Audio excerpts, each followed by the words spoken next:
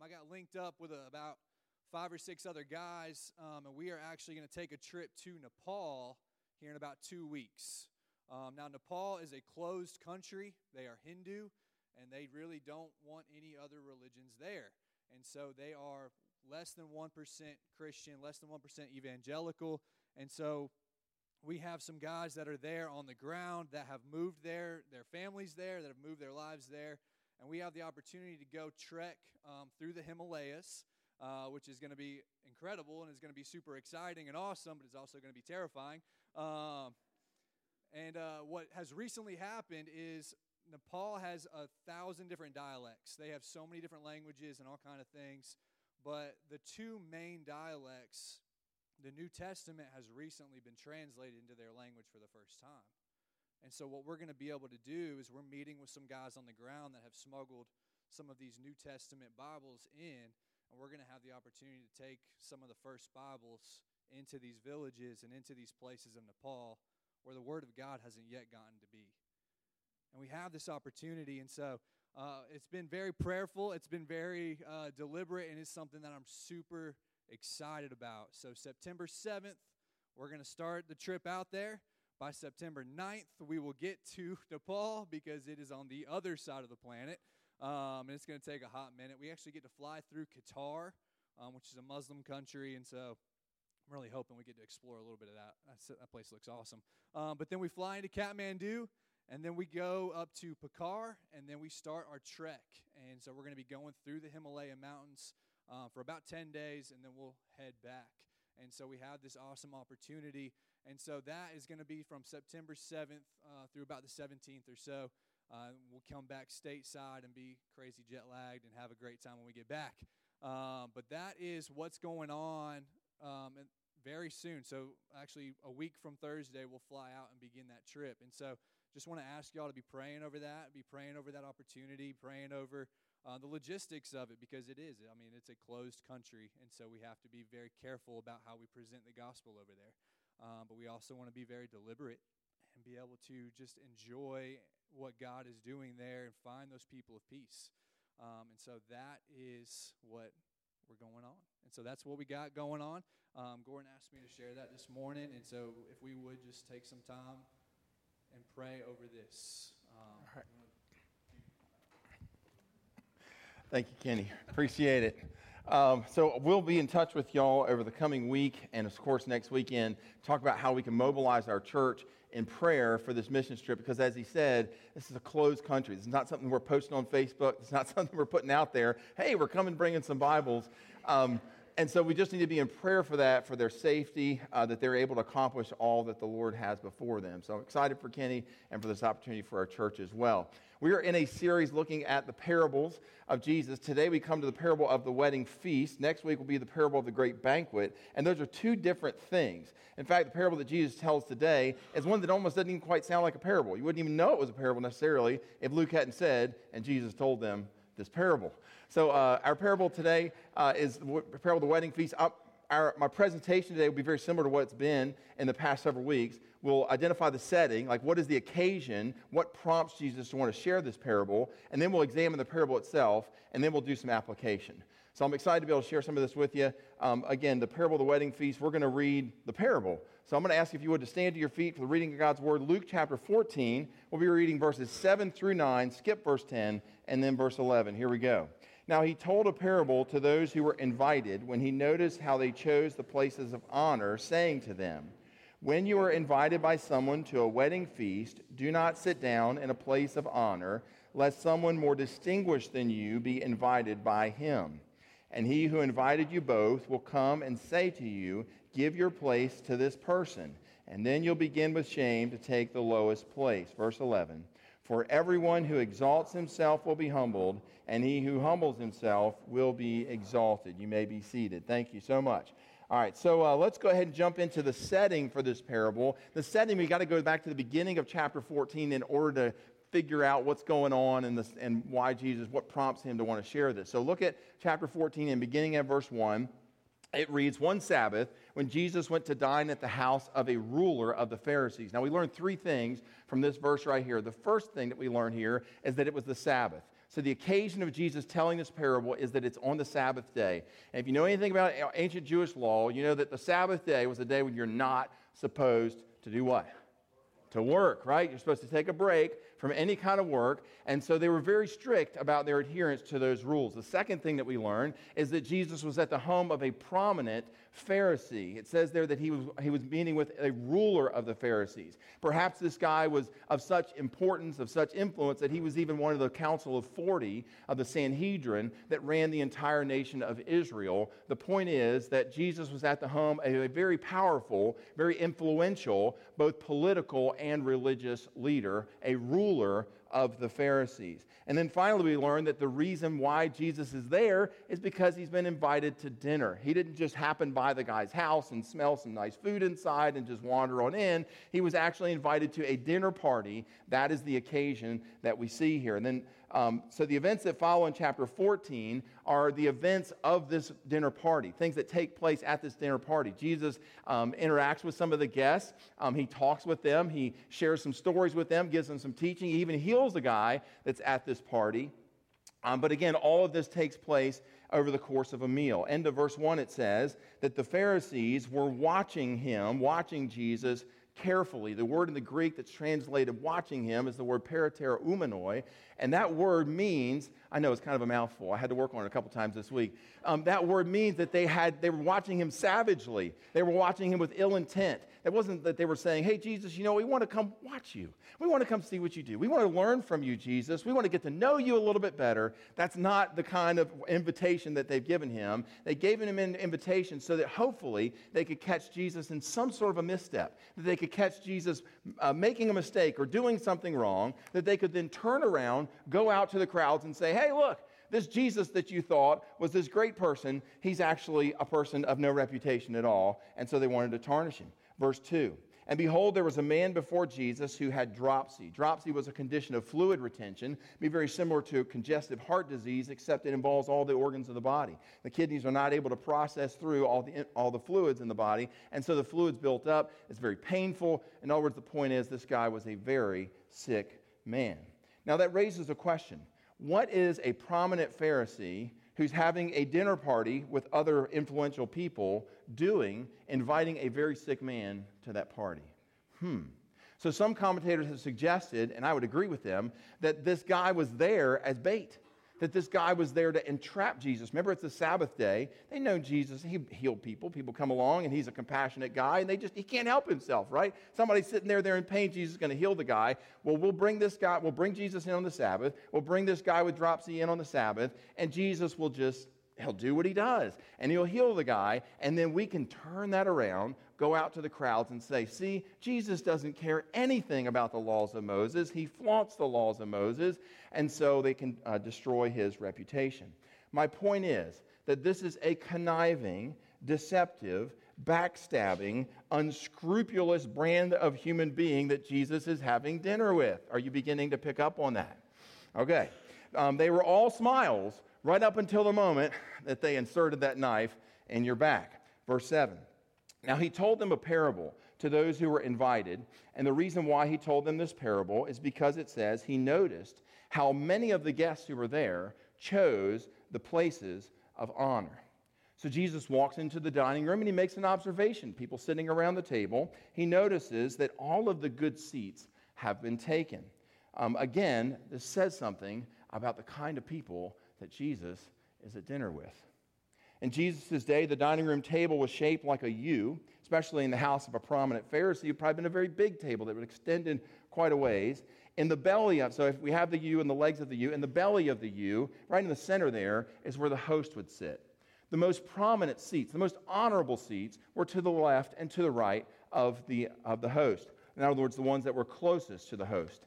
The least honorable seats were the seats out at the ends of those legs, out at the ends of that table, the seats that were furthest away from where the host was sitting. And so if you happened to be sitting at the ends of that table, well, everyone else at the table knew the pecking order, and they knew where you belong. Now, you're still sitting at the table of the host, right? You're still an honored guest, but you're not as honored as everybody else that's out in front of you.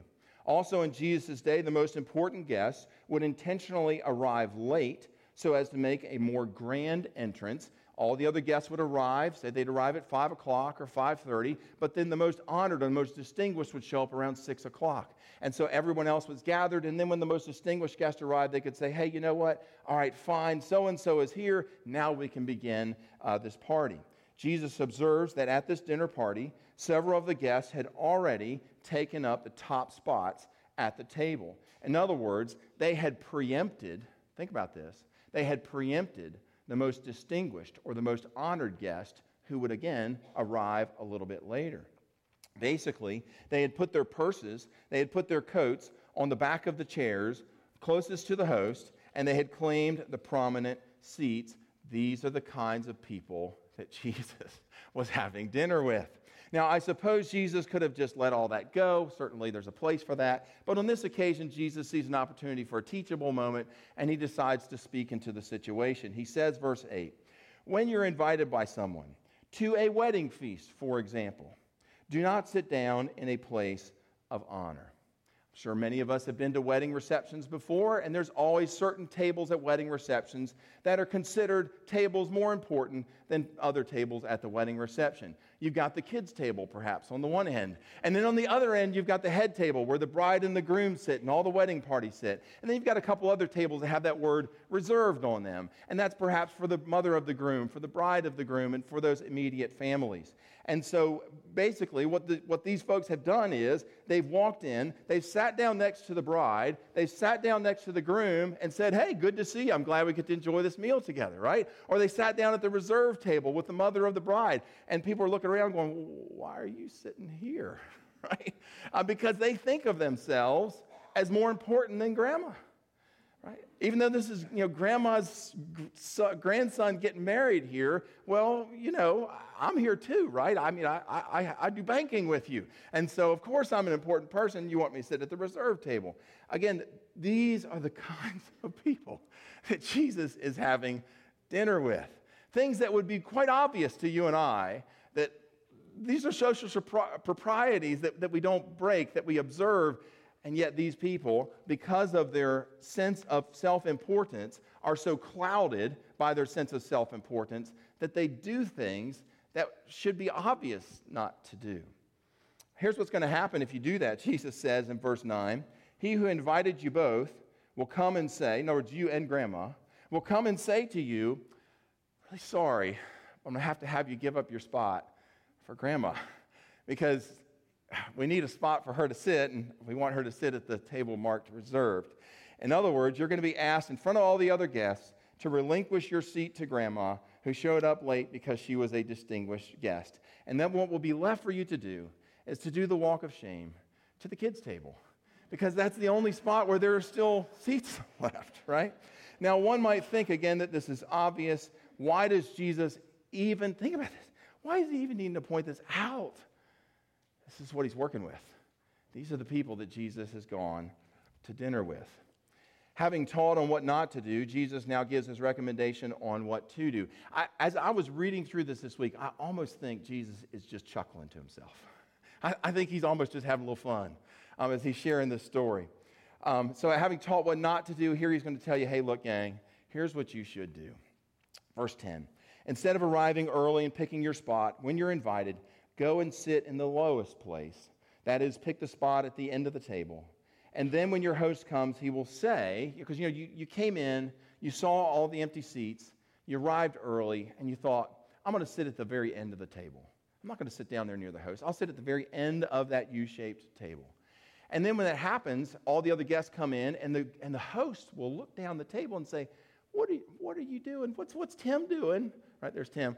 What's Tim doing sitting down there at the end of the table? Tim, come on up here to the front. We got a spot right here for you, right? You sit, Senator, move over, and Tim, you sit down here right next to me. And then you'll have this wonderful little moment where everybody else who's there for the party will see you get to walk down to the front, and will see you get invited by the host to sit next to the host, and it'll just be this just beautiful little, stars will be popping, and there'll just be all sorts of wonderful things happening, and everybody be able to celebrate you. Again, he's just almost feeding into their egos, right? Again, I think Jesus is just having a little bit of fun here. A lot of times we think he's quite a serious guy, and I think he is a serious guy, and he can be serious. But again, look at who he's working with here.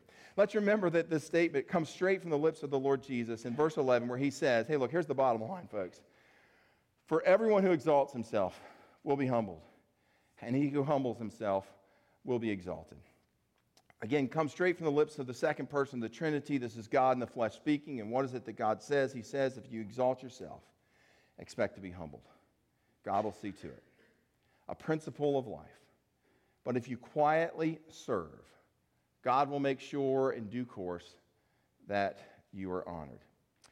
Now, this principle is echoed elsewhere in Scripture. For example, Proverbs 25 and verse 6, which is probably where Jesus got this concept from. It says, do not put yourself forward in the king's presence, or stand in the place of the great.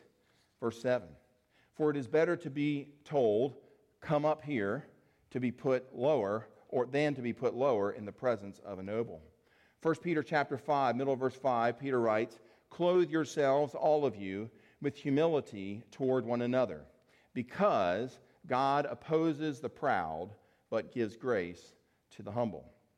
And Jesus, about halfway through the Sermon on the Mount, Matthew chapter 6 and verse 2, when he gives this teaching about humility, he says, he talks about people who've got arrogance issues, who've got self-importance issues. He says, Matthew chapter 6 and verse 2, when you give to the needy, sound no trumpet before you, as the hypocrites do in the synagogues and in the streets. That's these religious leaders that he's having dinner with. That they may be praised by others. Truly, I say to you, they have received their reward. Instead, Jesus says, this is the kind of conduct that I'm looking for. Verse 4, let your giving be in secret. And he goes on to say, verse 5, when you pray, another for instance, do not be like the hypocrites, those people that he's having dinner with.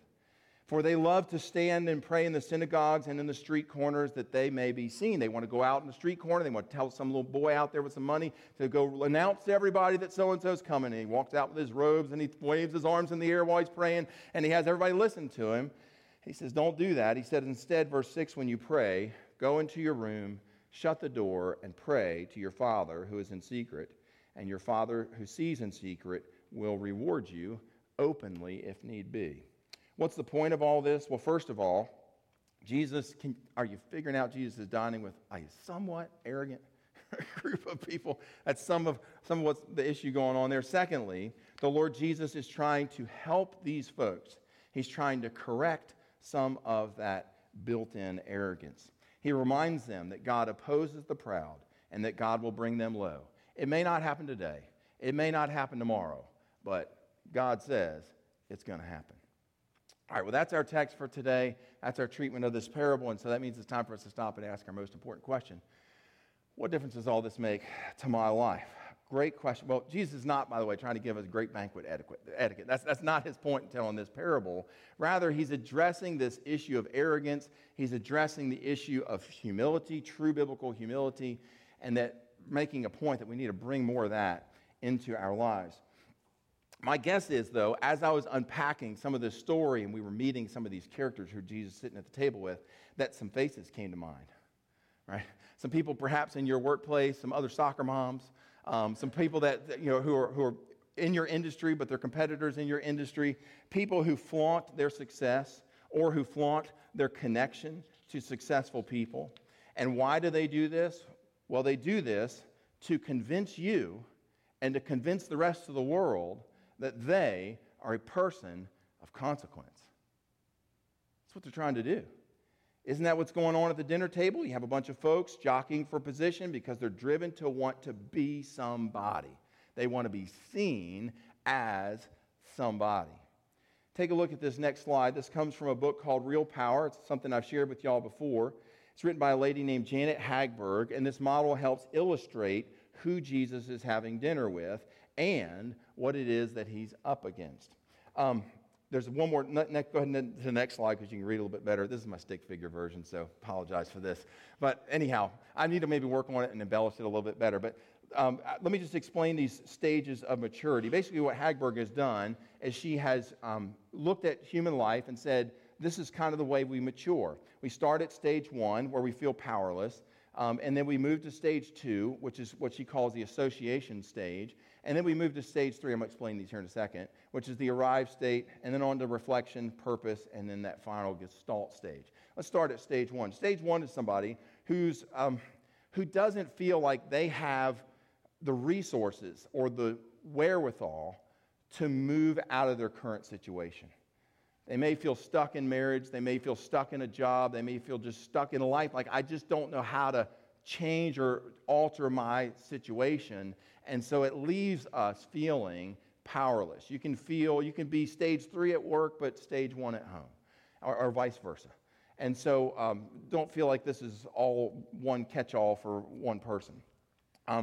Stage 2 is a person who associates with other people or with successful people or successful places or just the place to be. And by associating myself with the place to be, hey, look at me, right? I'm at the table of the most powerful, or the ruler of a Pharisee tonight.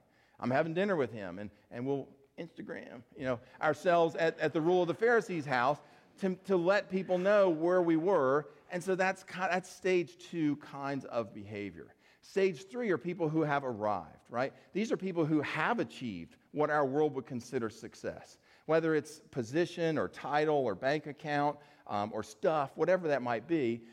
But our world, however our world defines success, these people have arrived there, right? They got the corner office. They've accomplished a lot. And these are people who perhaps have a lot of skill and ability, and so they've kind of risen to the top of their respective fields. Again, the association, the stage, and so that's the ruler of the Pharisees sitting in the belly of the U of the table.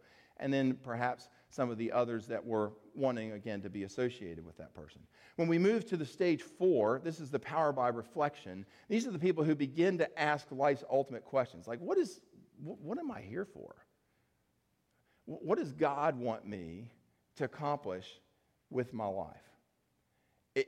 Is there something more that I'm supposed to do than just get into the corner office? And so those questions begin to define purpose.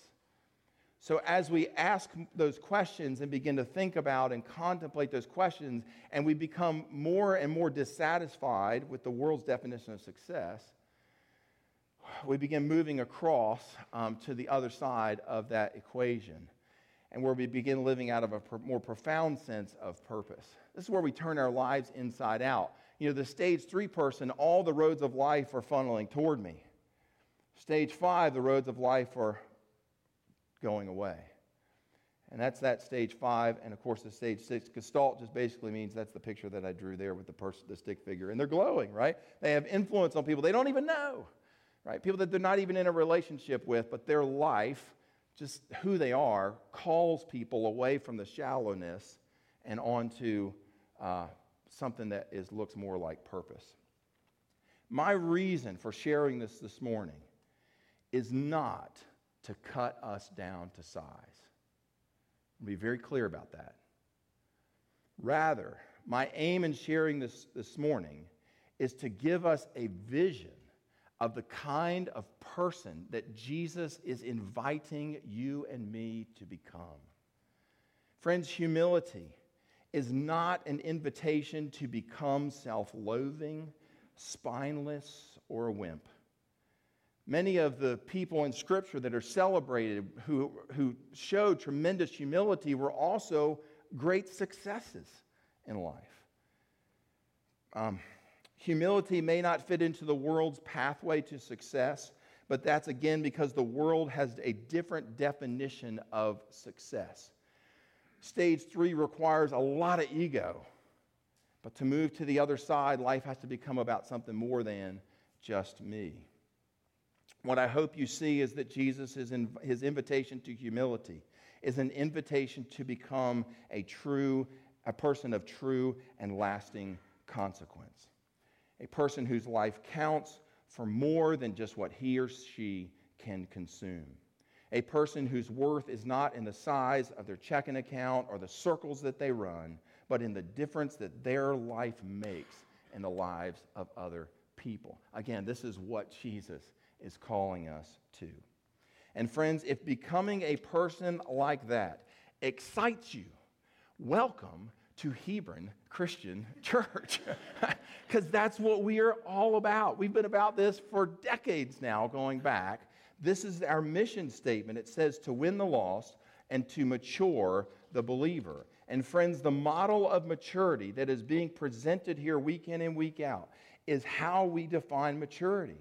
It is what we are aiming for. To belong here means that you are on a path of becoming a person of purpose, a person whose life is turned inside out, a person who breathes hope and freedom and self-esteem into the lives of the people that you interact with on a daily basis. Isn't that wonderful? That's what Jesus is inviting us to, and that's what our church is all about. Amen? You say, well, Gordon, if humility is such a defining quality of someone who lives a life of purpose, I want to become more mature in Christ. And I want to see this kind of thing happen. And I've asked these questions, and I've answered these questions, and I'm beginning to live more and more in response to these questions. But humility is central to all of this. How then do I get more humility? How can I become a more humble person? Well, that's a great question. I got 3 thoughts for you here along those lines. How do I become a more humble person? Number 1 is we need to actively rely on God. Actively rely on God. Jesus said, John 15 and verse 5, he said, I'm the vine, you are the branches. Whoever abides in me and I in him, that is, whoever stays connected to me, that person bears much fruit. However, apart from me, you can do nothing. Friends, a truly humble person believes Jesus when he says, apart from me, you can do nothing. A truly humble person says, God, without you, I cannot turn my own life inside out. Without you, God, I cannot be the husband. I cannot be the father. I cannot be the wife. I cannot be the mother that I so desire to be. God, without you, I cannot love these children. I cannot love my coworkers the way I want to, the way that you want for me to. I need you in my life, God. I need your resources. I need the Holy Spirit so touching my heart, so moving my life to become this kind of a person. God, without you, I will lose my patience. God, without you, I will blow my top. God, without you, I'll take the low road. God, without you, I can't be this person that you want for me to be. Friends, a truly humble person says, again, God, I need your Holy Spirit living and breathing on the inside of me, shaping me, empowering me, guiding me. I cannot do this, God, without you. I am relying on you. Friends, that is a person who's on their way to becoming humble. Number 2, how do I become a humble person? Number 1, actively relying on God. Number 2, making sure to give God the credit. A truly humble person realizes that it was not them that did all of this, but that it was the Spirit of God empowering them and molding them that enabled them to be the person they needed to be. And so for that reason, we stand and thank God and give him the credit. You say, Gordon, hold on just a second. I got to stop you there for just a second. Because, the honor that I got at work, I earned that. I'm the one who put in the late hours. I'm the one who put in all the work. I'm the one who put in all the sweat equity. I'm the one who came up with the creative ideas. And so to say that, God's the one who created all that, I'm not sure that works. Well, think about it this way. Who gave you the chance to have that job to work at? Who gave you the skill sets and the creativity and the flourishing mind to be able to drive those solutions home? Friends, God had everything to do with it, and a humble person knows it. God says, Isaiah 42 and verse 8, he says, I am the Lord, that is my name, and my glory I give to no other. Friends, God loves us a lot. He loves us more than we will ever know. But one thing that God will not give us, he'll give us all of his love, but one thing he will not give us is the credit. God reserves that for himself. The glory, the credit, it all belongs to him, and he is not willing to share it with you or with me. Friends, one of the marks of a humble person is that they know this, so that they will give God the credit, not only in their own mind, but they'll give it to God in their interactions with other people. They will open their mouths and say, hey, let me tell you. I know you're saying thank you to me, and I hear that. But let me tell you why I am the person I am today. A truly humble person gets that, and they give God the credit. Number 3, third and finally, if you want to bring more humility into your life, serve those around you. A truly humble person, recognizing that serving others is not just an add-on to an already busy life. Rather, serving others is their purpose. It is their reason for being. You know, I marvel sometimes. We've got corporate executives who on Saturdays are out here riding the mower around our buildings. I'm like, really? You don't need to do that, right? I want to go up to them and say, well, let me take your shift for you, right? But no. They want to do that. We've got small business owners who are down in the nursery this morning, who are rocking little babies to sleep so that mamas who are tired from a long week can come in here for an hour and worship the Lord and can just spend time and recover. Friends, modern leadership theory looks at all this and calls it the servant leader model. Servant leaders recognize that their success is tied to the success of the people around them. And so in turn, they redirect their resources. Instead of toward themselves, they redirect their time and their energies toward the people around them. Philippians chapter 2 and verse 3 says it this way, do nothing from selfish ambition or vain conceit, but with humility, regard others as better than yourselves. Verse 4, let each of you look not only to your own interests. God doesn't say you have to ignore your interests. He doesn't say you have to ignore your needs. But in addition to taking care of yourself, he says, also consider the needs of others. Friends, humility and a servant's spirit go hand in hand. You cannot separate them. Humble people don't look at themselves as better than others, waiting on other people to do for them. Rather, humble people see others, they see needs, they see those people as worthy vessels of their time and their energy, and so they turn their lives inside out and they invest their lives in others. How do you become a more humble person? Number 1, by actively relying on God. Number 2, by making sure to give God the credit. And number 3, by serving those around us. Friends, that is true biblical humility. And when we do that, Jesus says, Luke chapter 14 and verse 11, he who humbles himself will be exalted. I want to close out my time this morning by sharing with you a story that illustrates this principle. It comes from the life of one of the most humble Americans, and not coincidentally, one of the most influential Americans. His name was Abraham Lincoln. See if these words sound familiar. fourscore and 7 years ago, our forefathers brought forth upon this continent a new nation, conceived in liberty and dedicated to the proposition that all men are created equal. Y'all know where that speech came from?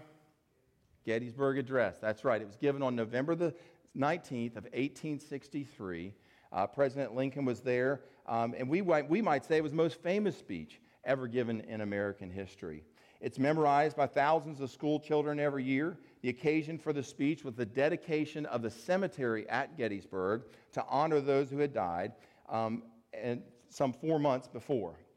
Now, what's interesting is Lincoln was not, get this, was not the keynote speaker at that event. As a matter of fact, originally Lincoln was not even invited. He was just an afterthought. Somebody said, well, we probably ought to have the president come for this dedication of the cemetery.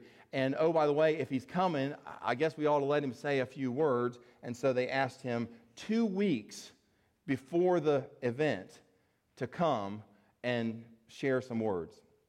Now, so that means Lincoln only had 2 weeks to prepare. Contrast that with the keynote speaker, a man by the name of Edward Everett.